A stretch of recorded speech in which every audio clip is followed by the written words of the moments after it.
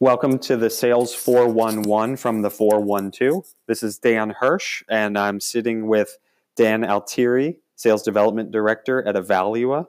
We are discussing sales development and the role it plays in driving new business for an organization. What is sales development in your world?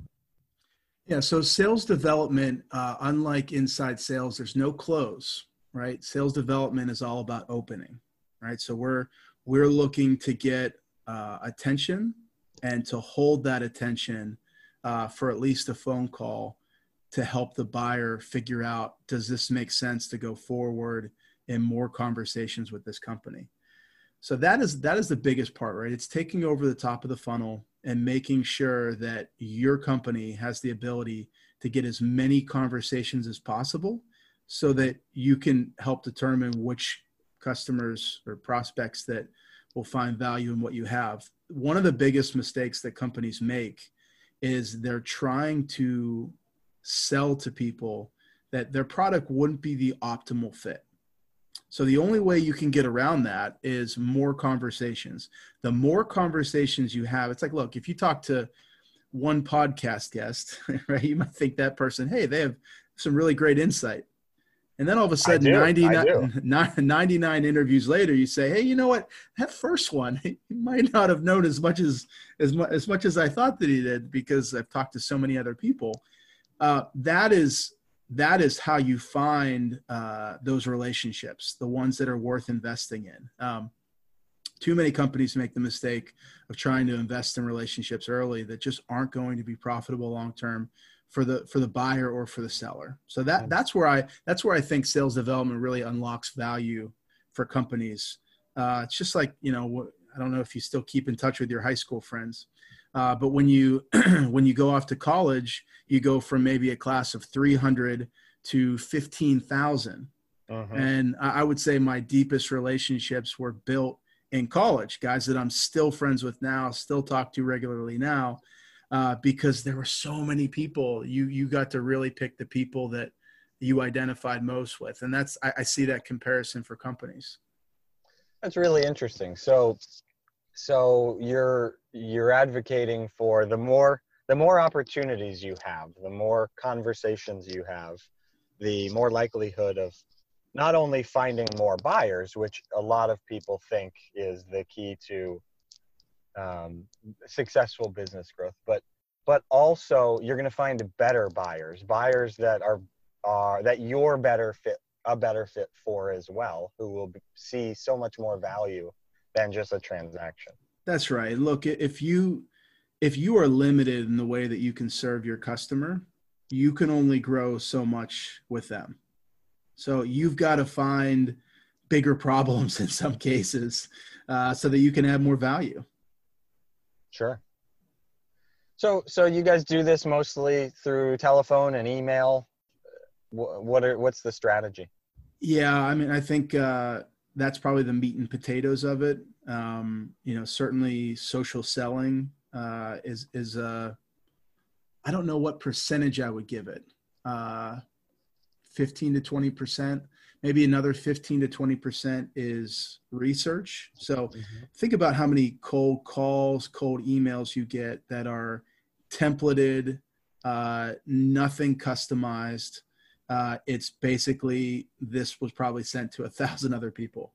Sure. When the higher you get up in organizations and, you're going after directors and vice presidents and C-level, you have to separate yourself from what everyone else is doing. Now, look, you cannot write a custom letter for every person that you send to, but you can customize about, 20% of that to help them realize that, hey, you've done a little bit of research about their company and you're trying to teach something to them about their own company. Now you may say, well, how could I do that? They're in the company. I can tell you, working for a company like SAP that had 90,000 employees, if somebody was marketing to me and actually read the annual report or the 10K and found a strategic value that SAP was investing in, I probably wouldn't have known that because I was not reading the 10K for SAP. Sure. Right? So the bigger the company is, it's actually more likely that you could add some, inside information that's not really inside. It's public. You can only do it with public companies. Sure. But there is value you can add there. So I think that those are kind of the main components of it.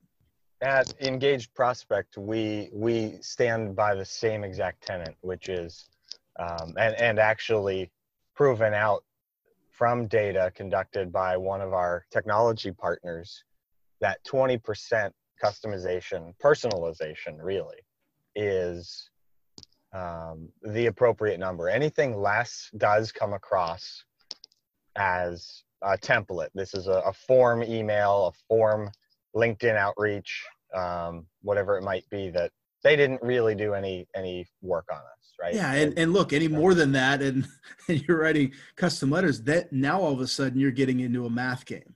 That's right. Where, you only have so much time. If you personalize too much, you can write the greatest custom personalized letter in the world, send a gift. If that person has no need for what you're selling, it's not going to resonate no matter how. I get some really great custom emails from SDRs that I have no interest in buying their products. Sure. And unfortunately, that means they can only send out a certain quantity before the end of each day. Exactly. If they're taking that much time. That's another big factor of sales development role, correct? Where you're focused on not only maximizing quality, which is you've described, right? Things like finding the right buyers, finding the buyers that are, even if they want to buy from you, that are the best fit for your organization so that you can provide maximum value. You want to increase top of funnel. You're not trying to close, but you're trying to open doors. Your goal is to be as quality focused as possible. But tell us then how that kind of morphs with quantity, because field reps or some of the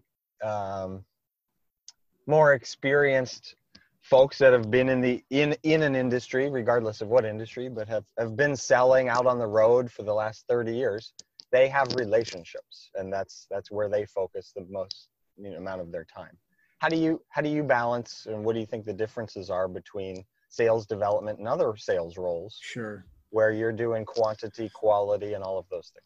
Yeah. So the most successful SDRs are the ones that leverage their account executives for some of those unique insights. I can't tell you how many times I've worked with, because I was in sales development as a rep before I ever got into managing a team and then building a team of my own. Mm-hmm. And I would make sure to have a great relationship with the account executive. I would try to understand from their perspective which industries or which companies had the highest propensity to make a buying decision, that if we did get a meeting, that it would actually go somewhere. It's no secret when you're in software that you have more success in some industries than others, just from the nature of your product. There's maybe it's, you have certain customers in an industry, or there's a certain challenge to industries. So, I found whether it's, industry focused, working with, your subject matter experts internally to figure out, and try to identify those lists.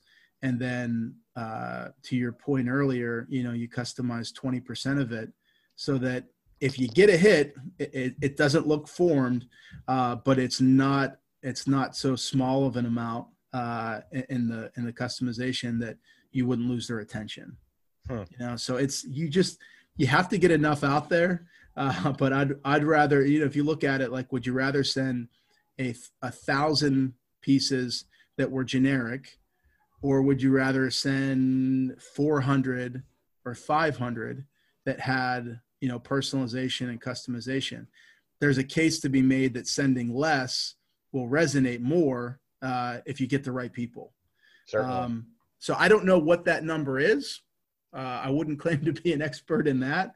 But I think that's where the art comes in. And if you have a good, I'm not sure which tools your team use, but if you have data to help you constantly, check that quality and quantity, to make sure you're hitting whatever goals that you set. I think that's a lot of times what it comes down to. If you're not hitting your goals, you need to reevaluate.